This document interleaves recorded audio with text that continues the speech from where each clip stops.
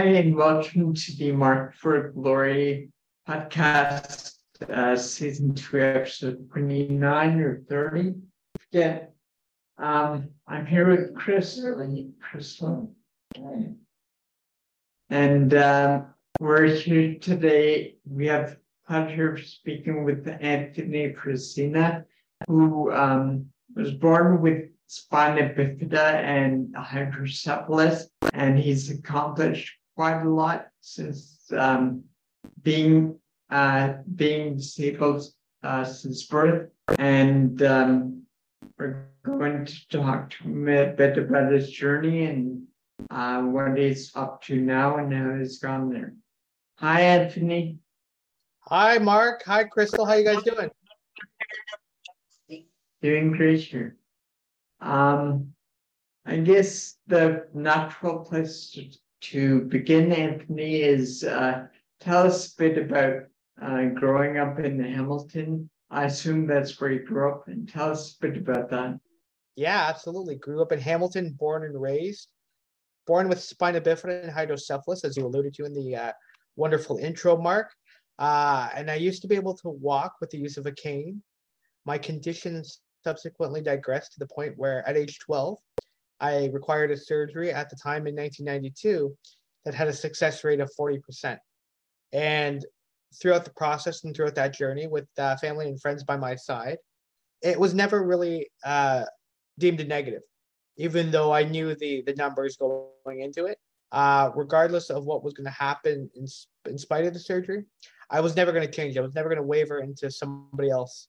I continue to be grateful. I continue to be optimistic and hopeful, regardless of now using a wheelchair since the age of 12. So, Anthony, what was that like growing up for you, and what was the environment like in terms of how people treated your disability? And like I imagine in the early 90s, not many people, were totally comfortable at that point, and the accessibility was probably an issue. Yeah, that's a great question. I mean, disability is not really what it is now as it was back then. A lot of things that quote unquote people could get away with, they really simply can't get away with now. Just for me, I've always been grateful. I've always had a good support system, and I think a lot of it for me was always being forthright and positive and taking a proactive approach and essentially beating people to the punch so they could see who I was, not because of the disability, but in spite of it. And it's really a skill set in the toolbox that I carry with me to this day right now.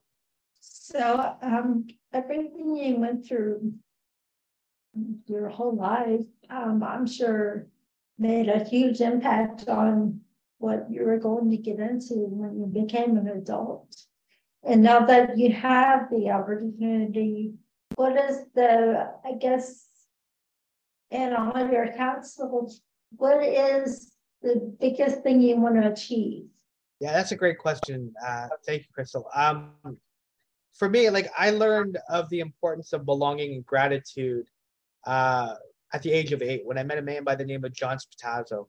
And this was when I went to a camp that wasn't for people with disabilities, but simply included people with disabilities. And with a handshake and a welcome to camp, that really kind of set me on the path to positivity and wanting to give back in gratitude and gratefulness for all the things that were going to happen into the future. I look at, things like today as being a high school graduate, a college graduate, employed at Mohawk College in Hamilton, the founder of my own brand, Above and Beyond, bridging the gap to accessibility and inclusion. It really kind of started for me essentially in 2004 when the old Camp Marydale, located in Puslinch, Ontario, became no longer usable. And at the time, that camp wasn't really as accessible as the one currently is now. So from 2004 to 2013, there was a lot of infrastructure taking place. There was a lot of plans taking place to build Ontario's first fully accessible park. and recreational facility called Maridale Park, which is located in Binbrook, Ontario. And, happy to be part of that. Happy to have joined the Rick Hansen Foundation in 2006. Had been a Pan Am Games torchbearer in 2015. Alumni of distinction, member of the Order of Hamilton. It's simply about passion. It's simply about doing what I do for the next generation and building a legacy for the next generation to not have to go through the battles or overcome the obstacles that people with disabilities currently face. That's awesome. We need more people like that. And it always amazes me that people that would make things better for the next generation of just people. And because it's really sad how it has been put into place, but it's been it has been passive aggressively out there. Like, we'll make this inclusive, we'll do this, but not really. I mean, we'll put a ramp on the front of our building and maybe let you go to the bathroom, but that's it. We don't have to do anything else. So that's not being inclusive. And I'm sure you know exactly what I'm talking about. 100%. You are speaking my language. And that's the be all end all of it. Accessibility is aimed by the lowest common denominators. And we have things like the AODA, for example. Pardon me. And the AODA to me is a minimum standard. And I don't know about you guys, but I'm not a minimum standard as a person with a disability. Disability is the only demographic with a fluctuation rate, and disability can happen to anyone at any time, temporary, permanent, catastrophic. So why aren't we more proactive? Why aren't we more proactive, both tangibly and intangibly, to include people everywhere? Disability is an inevitability for all persons at some point. Over the years, have you seen people's attitudes toward people with disability change? And if so, how? Yeah, I mean, it's a work in progress. And I think those are the biggest barriers that people with disabilities currently face: the attitudinal barriers and the lack of education. There's the perception of accessibility, as you just alluded to earlier, Crystal, versus the reality of accessibility. And oftentimes people with lived experience don't get put in the position to help be cultivators and pioneers and leaders of the change that is necessary to happen. We often look at it from the non-disabled community, trying to put in very, very minimal of things to ensure that we get somewhat of an accessibility. But the attitudes, but the education is still a large hurdle that needs to conquer. Right. And also, forgive me, you probably have the better words and terminology for what I'm about to say, but it starts from the top. And if people underneath them to the people are restricted on what they can offer and what they can do, then they can sometimes feel like their hands are tied. We can only offer you this and we can only offer you that. So it starts at the top. And that's exactly it. It does start at the top. And leadership is about bringing people together. Unionship, allyship, leadership. And a leader is only as good as the team that is alongside them. And that's really the mindset that I take to my everyday work. And, as we say in the disabled community, nothing about us without us. We often face barriers of people trying to eradicate barriers for people with disabilities. But when you don't include people with disabilities as part of the solution, you end up doing more damage than you do good. Exactly. If that makes sense. And you often get sort of things that are, it's basically an afterthought. So somebody will build a building and then say, oh, we've got to accommodate disabled people, let's just slap a ramp on there after we're done. Right. The reality is, far too often we say this is a cost rather than it's an investment. When you look at it as an investment, the return will come back to the community in spades, because you'll allow more people with disabilities to be consumers. They'll have more shopping power, buying power. They'll have more abilities to be employed, abilities to use transit more effectively with dignity and with respect and with integrity. When your community is built accessibly and inclusively, and that means not only making an accessible space, but making getting to the accessible space accessible. Far too often that gets missed. Let's make an accessible playground, but let's not make the way to get to that accessible playground accessible. So a lot of those things tend to be overlooked and overshadowed. And when you do that, you end up having to cost more to fix the problem than you do to install the initial infrastructure by itself. It's according to the Rick Hansen Foundation, to create a new build, it costs 1% more to the actual amount to build the building from scratch than it would be to retrofit accessibility into an existing build. So we say being inclusive from the start, and it's now time to actually action that, demonstrate that, and practice that. Implement that stuff. Don't just talk about it. Let's do it. Exactly. Let's just do it. Mm-hmm.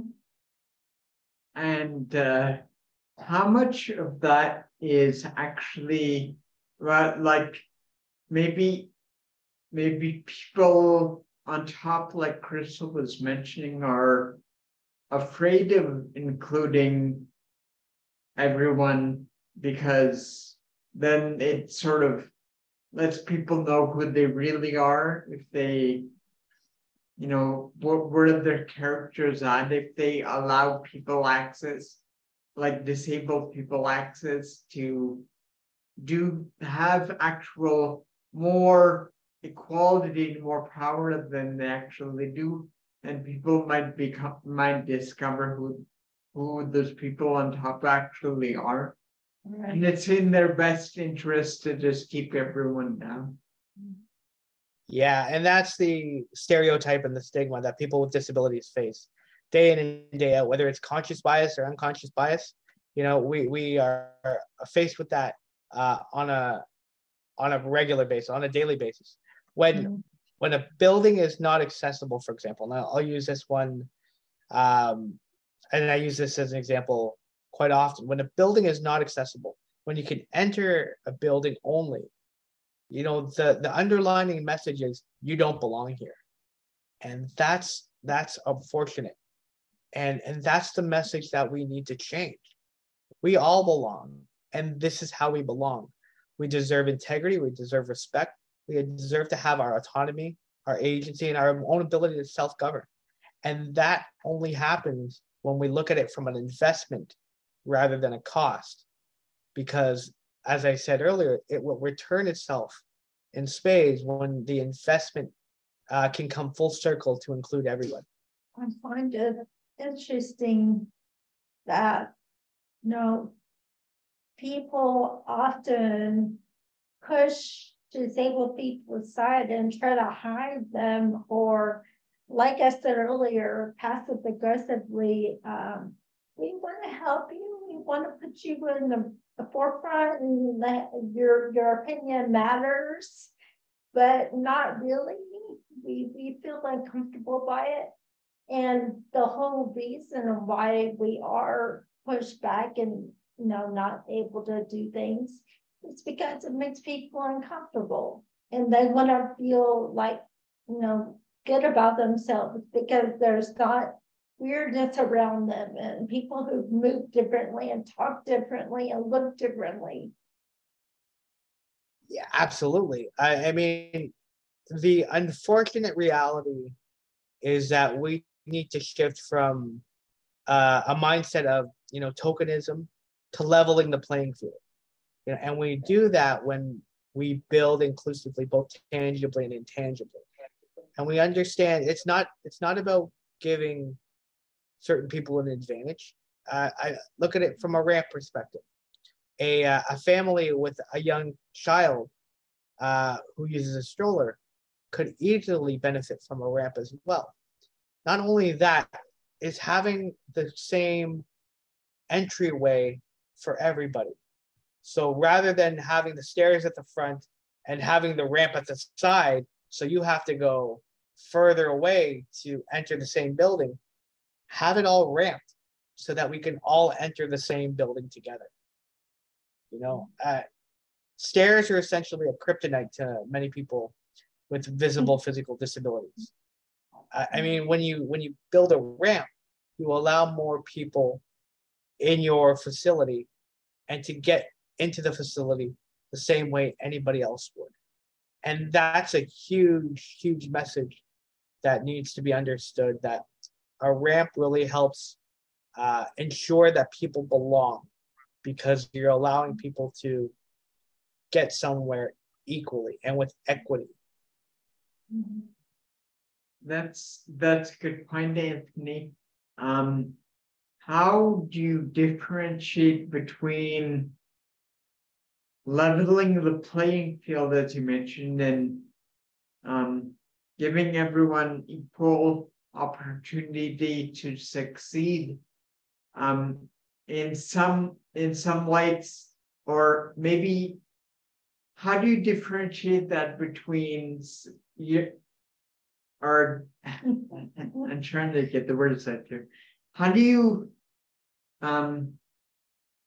you reinforce that you're not trying to make anyone better than anyone else? You're not trying to give disabled people an extra advantage, just simply giving them the same opportunities as everyone else. Equal. Yeah, it's equity. A lot of emphasis lately is on the EDI umbrella, which stands for equity, diversity, and inclusion. But oftentimes, access is typically hidden under the equity pillar.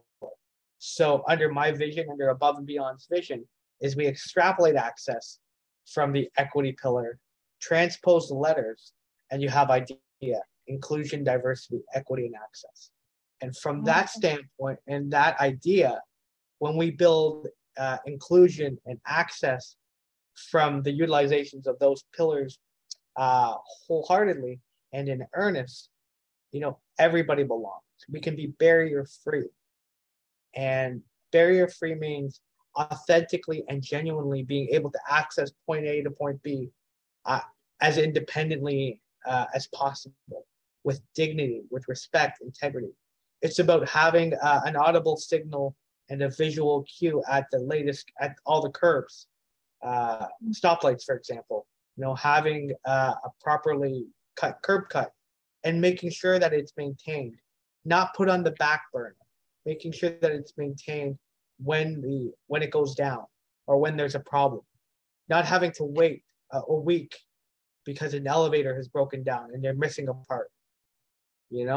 That takes away from our autonomy and our agency.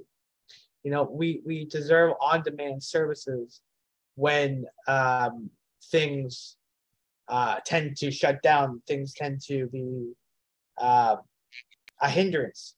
We need that kind of prioritized and proactive action to ensure that we can still live our lives the way we choose to live it, not the way that it's dictated by somebody else. It's about a hand up, not a handout. You would think that this conversation would not need to be happening, because proactively the disability community is growing hugely. Like, I mean, if you looked at this, I'm sure you have looked at the statistics, but I'm sure if other people did, they'd be surprised. but it's growing all the time. So you think this would be something they would already have their hands fully in and already have established? That is the ultimate challenge of, being a representative of the disability community. It's not about us as people with disabilities. It's about the community at large. There's indirect relationships that people have that don't have disabilities with people with disabilities, and then direct relationship. We need to reach those indirect people who don't have any association with disability. It's about 74, 75% now in Canada that identify as not being a member of the disabled community. When we target that number as much as we can, when we think accessibly and inclusively, the entire community will prosper.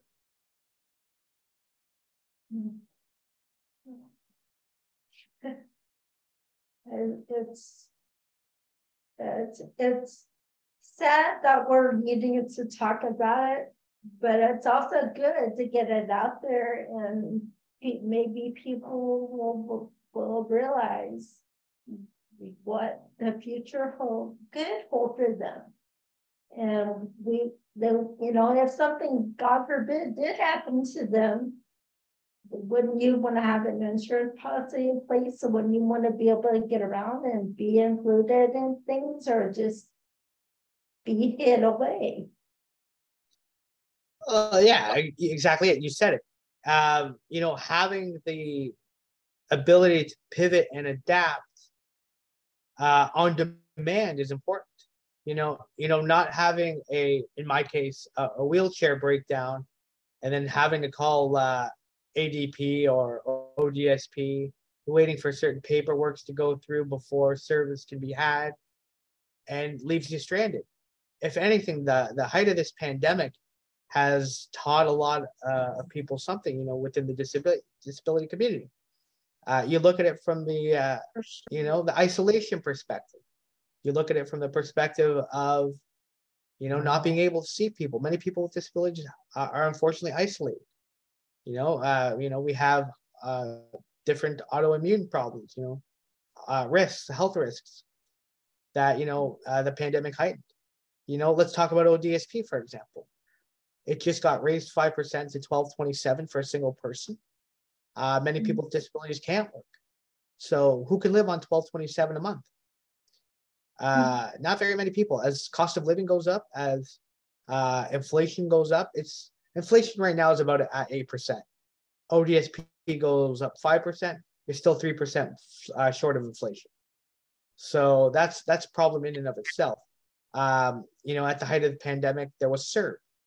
The federal government stated for those who could not work via CERB, via the pandemic, were entitled to $2,000 a month to live on. Well, what does that say about the disabled community? What does that say about us as members of the community who can't work?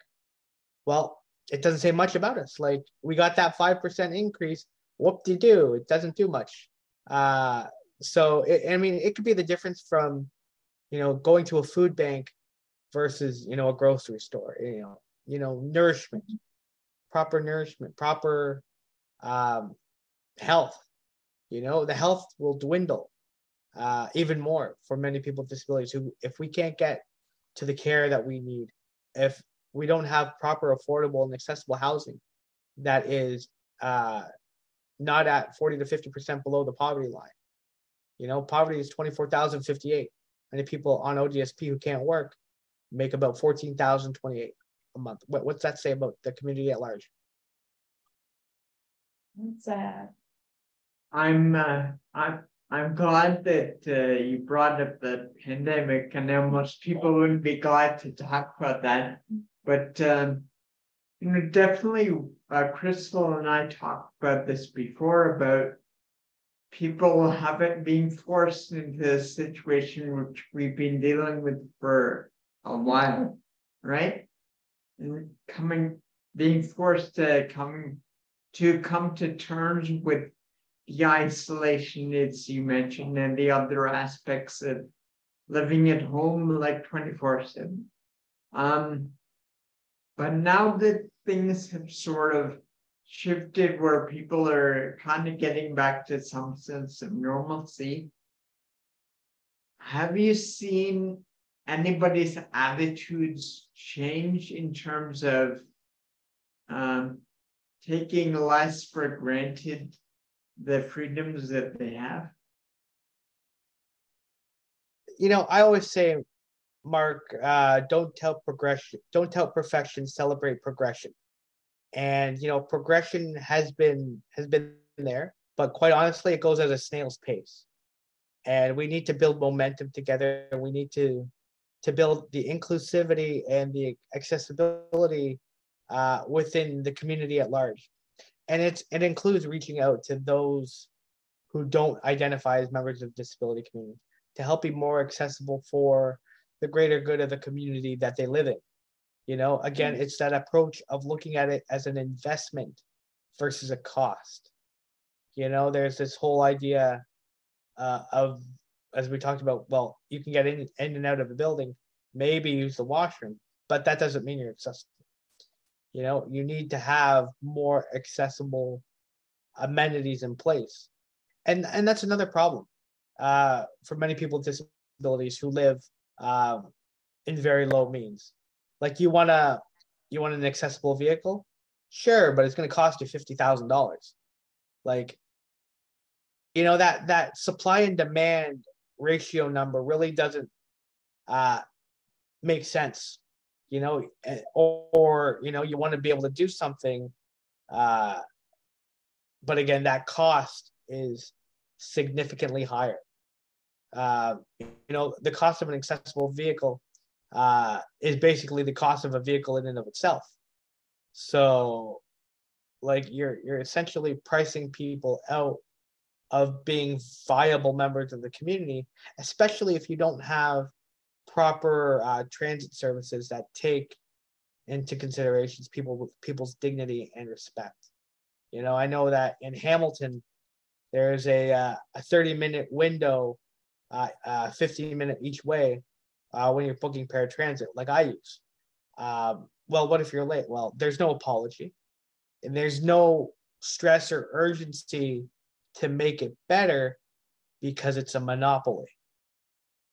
And that's problematic in and of itself.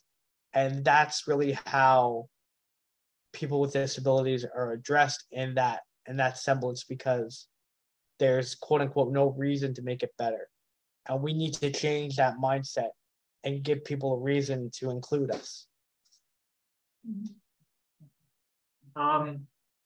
Yeah, let's talk a bit more about that. How do you get people, that 75% of people who aren't related to the disability community, how do you get them to empathize? I know how this is not the greatest example, but I know when I broke my ankle and I was forced to use a wheelchair, right? I remember going into the hospital, first of all, trying to figure out how to work thing. I got that working. Then going to the hospital, going to the bathroom, hitting the button on the door for handicapped access so it would open the door, and then immediately being confronted by a retaining wall which wouldn't let me go around it. So that forced me to think, what's really happening here? They're putting a button on the door so that it gives the impression of being accessible, but it's not actually accessible. That is what we call, Mark, a hashtag AODA fail. I experience that quite often. When you have the accessible button at one particular part of an entranceway or a door, but then you're having a race to beat that door mechanism because the door is open, and then you want to get through the door before it closes. Like you're racing through it. Or if you have it behind a potted plant, I've seen that, for example, too. I've seen it where the accessible push door operator opens on the same time the door opens. So you're pressing the button, then you're getting the heck out of there because the door is going to open in your face. Like, I mean, it's these kind of common sense scenarios that people with lived experience would be fully invested in helping people understand and change the attitudinal barriers and change the attitudes and improve the mindset that when you include all, when everybody is included, there is collective prosperity. But if there's this kind of one thing I've learned though, that some of the things that are not accessible and some of the just the silly things that people don't do and they do. And it's a common sense thing for us because we live with the day to day, you know. But if they can't figure it out, well, we might need, you know, whatever the situation is, if you have a long-term or short-term disability, then it's kind of like, do I really want to deal with this company? Do I really want to deal with this people or this person? Well, the short-term answer is here, let me help you. When something is not fully accessible and fully inclusive, people will just resort to helping you rather than learning from you. You know, right. We tend to be token advisors, and it's about changing that advisory mentality into an actions-based approach, to a solutions-based approach to cultivate fundamental systemic and culture change, being part of the solution. And it's about getting over that hump of investment over cost, because that's kind of like people's bottom line and their underlining message there. But that's like a double-edged sword though, because if you, I mean, it's good to let people help you sometimes, of course, but if it's so consistent and people continue to all the time feel like that you need help and you need this and you need that, it becomes a situation where we're not independent anymore, we're codependent. And that doesn't help. That doesn't help society as a whole. Right, and it sets the precedence of people with disabilities as being burdensome. If you build your structures accessibly, we can have our independence. It's you can't, and I don't know if I can say it, you bleep me out if you want to, but you don't want to half-ass anything. I mean? You want to do it inclusively from the start. And that was the National Accessibility Awareness Week's theme for Canada this year, being inclusive from the start.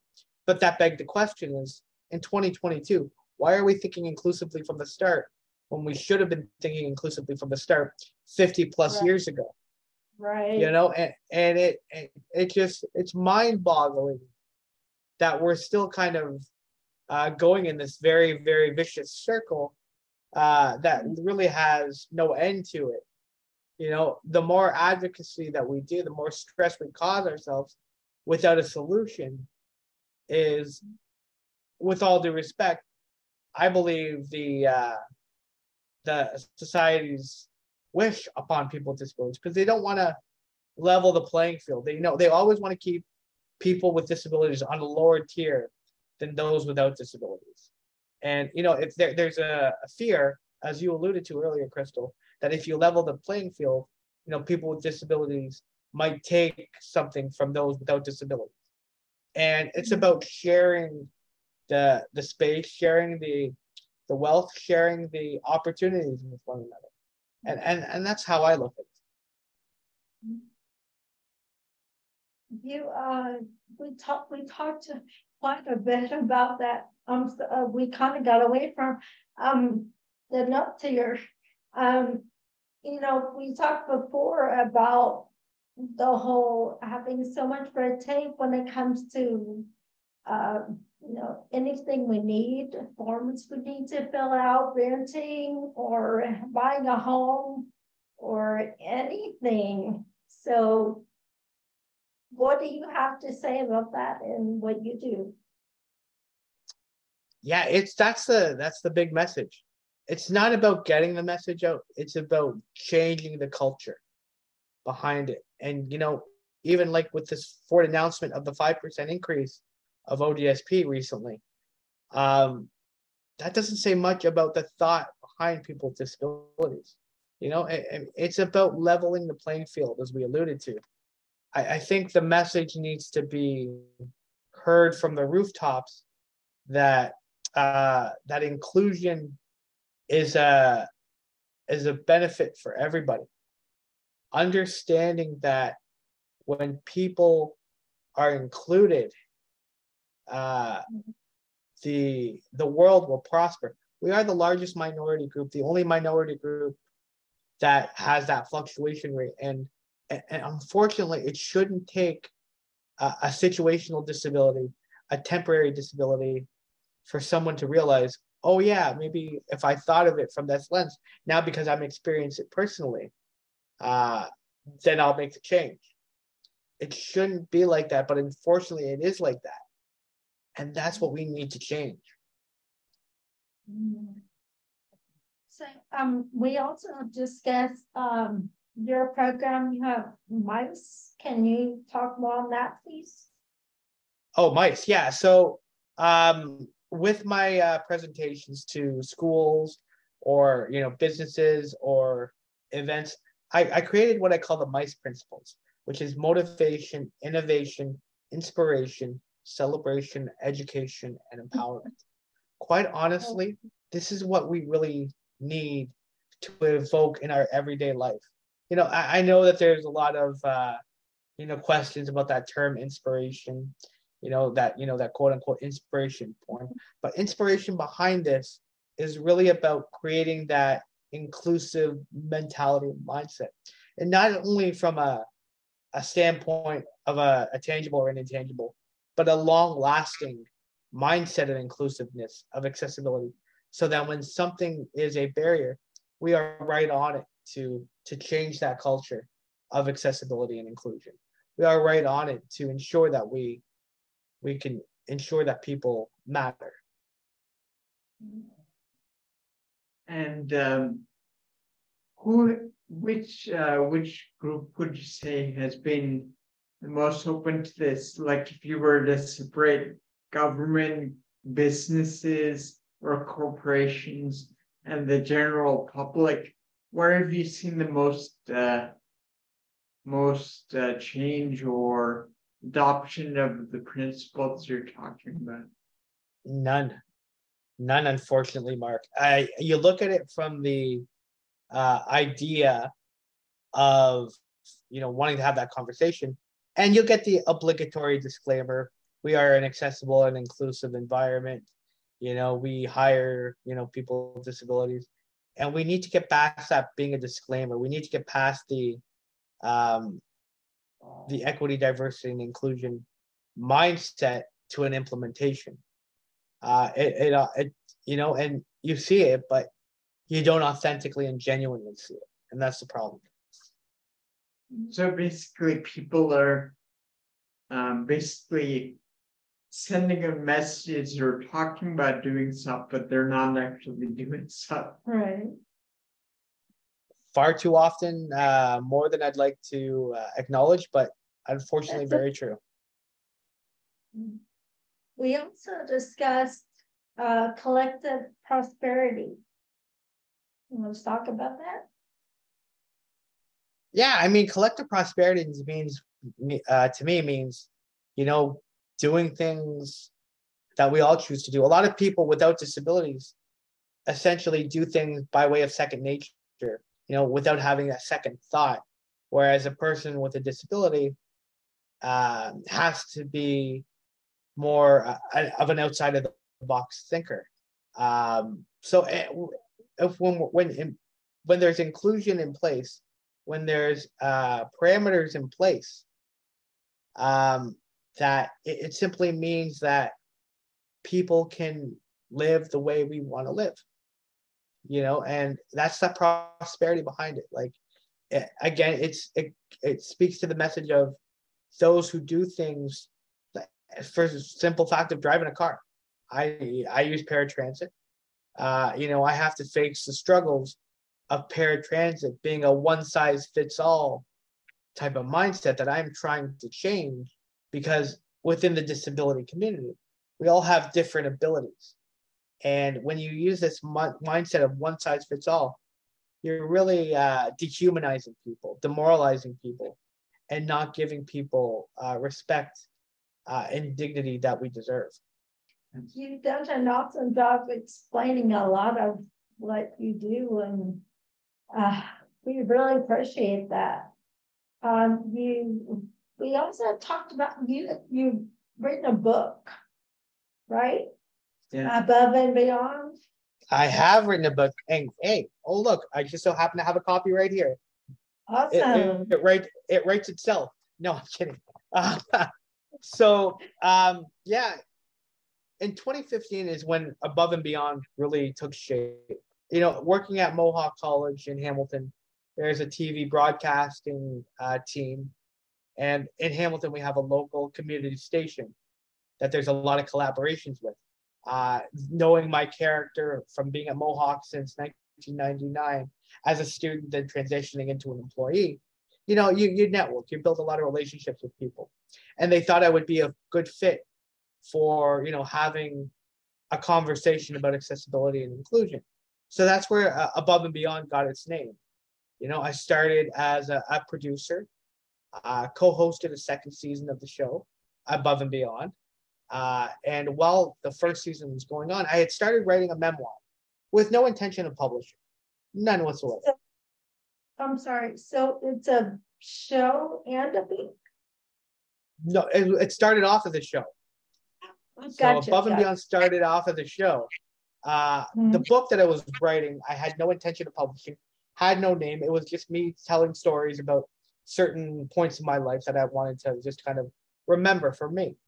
But, as the first season took shape, and as the community in Hamilton started recognizing me, started, recognizing the show and what my show was about, I took it to heart to really finalize getting that book done and published. I ended up just finishing a third season about a year or so ago. And we did it virtually because that's when the pandemic was on. So even doing things like this wouldn't have been a thing really if the pandemic wasn't in existence. So, so having to do that, having conversations with various people within the community, various dignitaries. I've spoken to people like David Leposky. I've spoken to David Onley. I've spoken to people all across the world that have different types of disability perspectives. Because again, it's not one size fits all. And that's the message that I allude to in my memoir and in my book as well. And that's what, helped pave the way for me to be an actor as well, giving authentic and genuine representation in the media as an acting role. Like I was in a recent Lotto Max commercial, as a person with a visible physical disability. You see roles of people with disabilities played from people without disabilities. And that's very disingenuous. And that really needs to change. So, and in saying that, as things kind of grew and grew and grew, I've spoken on various stages worldwide. I've spoken on a virtual stage to people all across the world, to Bimbo Canada, to Hydrocephalus Canada, to other organizations that really take the idea, again, inclusion, diversity, equity, and access, to heart, and wanting to be leaders, and not just talking about being leaders, but actually taking steps forward to being the leaders that we need to have. Right. Have you noticed any since you've been talking to disabled people around the world, have you noticed any places or regions or countries that are sort of a bit more on the ball? And how can we in North America learn from them? Quite honestly, Mark, I am not a traveler, so I really can't speak to other destinations. But I've heard that from colleagues and friends. Pardon me, like places like France are ahead of the game. Places like Greece are ahead of the game. Places like I believe Portugal is a little bit ahead of the game as well. Looking at it from the design perspective, to include people with disabilities is the biggest and underlining message here, because when you build it inclusively, you don't have to spend the extra money to retrofit accessibility into something that already exists.